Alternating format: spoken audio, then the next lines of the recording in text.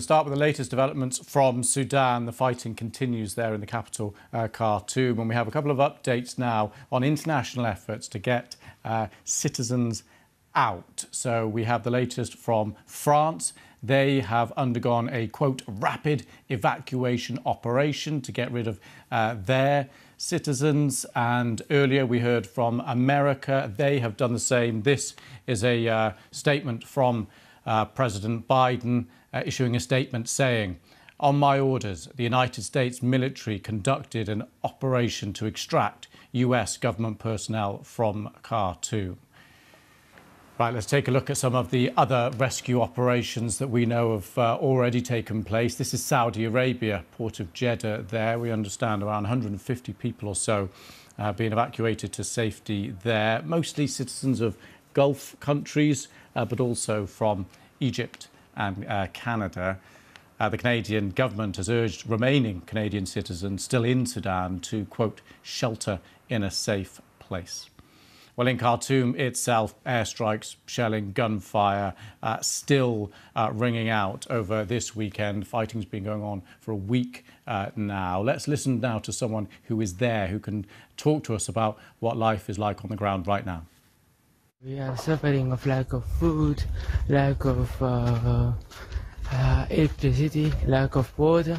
We do not have electricity for 3 days now, and also we do not have access to water since last Saturday, but we are drinking from wells here in Khartoum, and situation is still bad. So a little flavour there of the difficulties in the capital. Let's remind you now where this is all happening. We can take a look. This is all taking place in Sudan, but the fighting, the focus of the fighting is there, Khartoum. That's the capital, and surrounding areas too. Fighting, as I said, underway since last weekend. Reports so far of around 400 people killed. And the background to all this is fighting effectively between these two men. On the left there, General Al-Burhan, he's head of the army, and on the right is General Hameti from the RSF, a paramilitary force. Now, both men together effectively were running Sudan. They've had a significant disagreement about the future, about how the country should be governed, and that descended into violence last weekend, and the fighting is ongoing. Let's speak now to Mercy Juma, who's following developments from the Kenyan capital, Nairobi. Hi there, Mercy. Just bring us up to date with the latest. Yeah, it's just clocked noon in Nairobi, and yes, we are following the developments in Sudan. So we are still hearing reports of rapid gunfire. Like you say, there are reports of people trying to evacuate, but the biggest challenge for most of the missions is that, you know, that window of getting people from where they are sheltering in place or where they are hiding into the aircraft. And most of the people who are in Sudan that are not Sudanese have been told to just wait for any information. There are others who are trying to, you know, move towards the borders. They are trying to get out of Khartoum. And, you know, this has been said it's at their own risk, because as much as there is a truce and a ceasefire that both the generals have talked about, it has not held for long. And we're having pockets of calm, pockets of peace, but also amidst that there are, you know, there's violence erupting, gunfires going off, bombs are going off. And right now there's a lot of smoke and gunfire being reported, especially near the presidential palace, near the airport in Khartoum, and also near the army headquarters.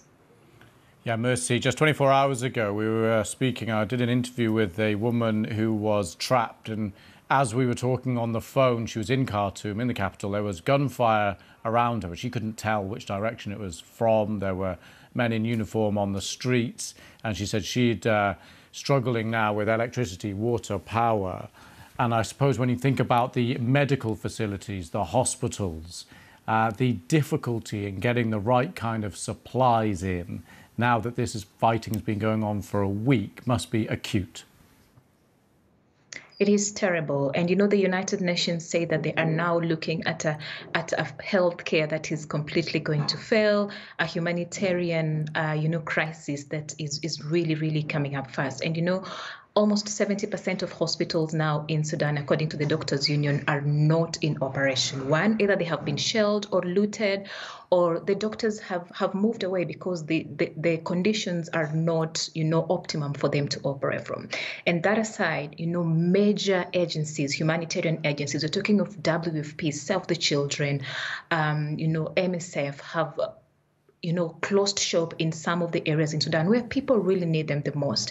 And with this siege, people hoped that there will be a passage, especially for people to get access to, medical help or to go out and get food, but that has not happened. And now we are waking up to news that, there is a near total internet outage in the whole of Sudan. So communication between the people in Sudan and the people outside, and even just within themselves in Sudan, is getting very minimal and very slim, and the anxiety is really going up. Yeah, no doubt about that, Mercy. And if that does happen, of course, getting reliable information in and out will be even trickier. Thank you very much for that. We'll come back to you later on. For the moment, thank you.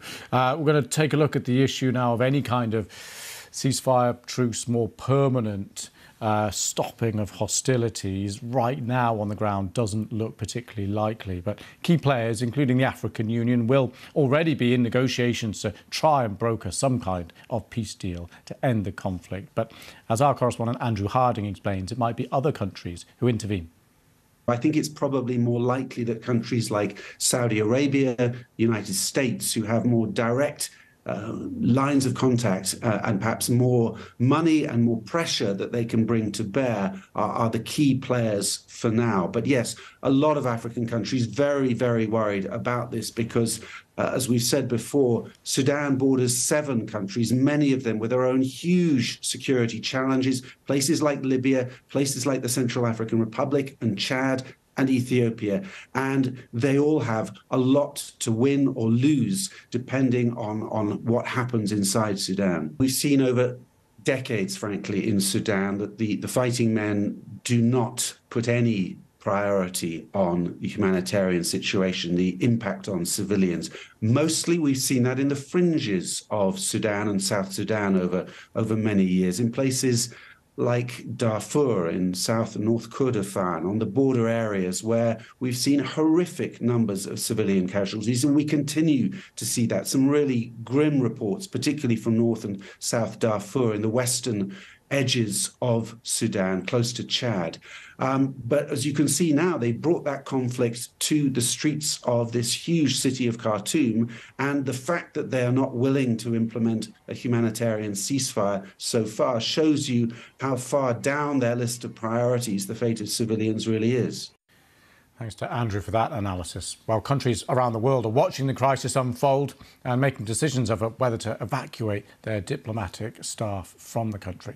Well, the UK's new Deputy Prime Minister, Oliver Dowden, spoke to the BBC a short while ago. Clearly, it is a complex and fluid situation. It is the case that the Ministry of Defence is acting in support of the Foreign and Commonwealth Office. Now, you would not expect me right now, for security reasons, to comment on movements on the ground.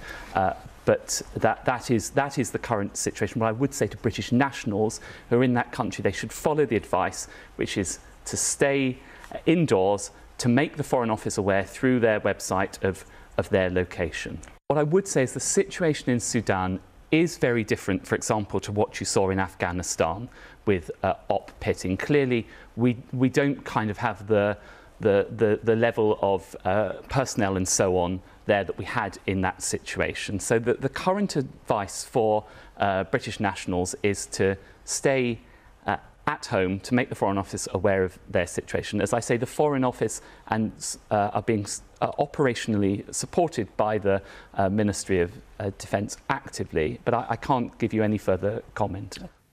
As Oliver Dowden there. We'll leave Sudan for the moment, but we are getting plenty more updates in, and we'll bring them to you as soon as we get them.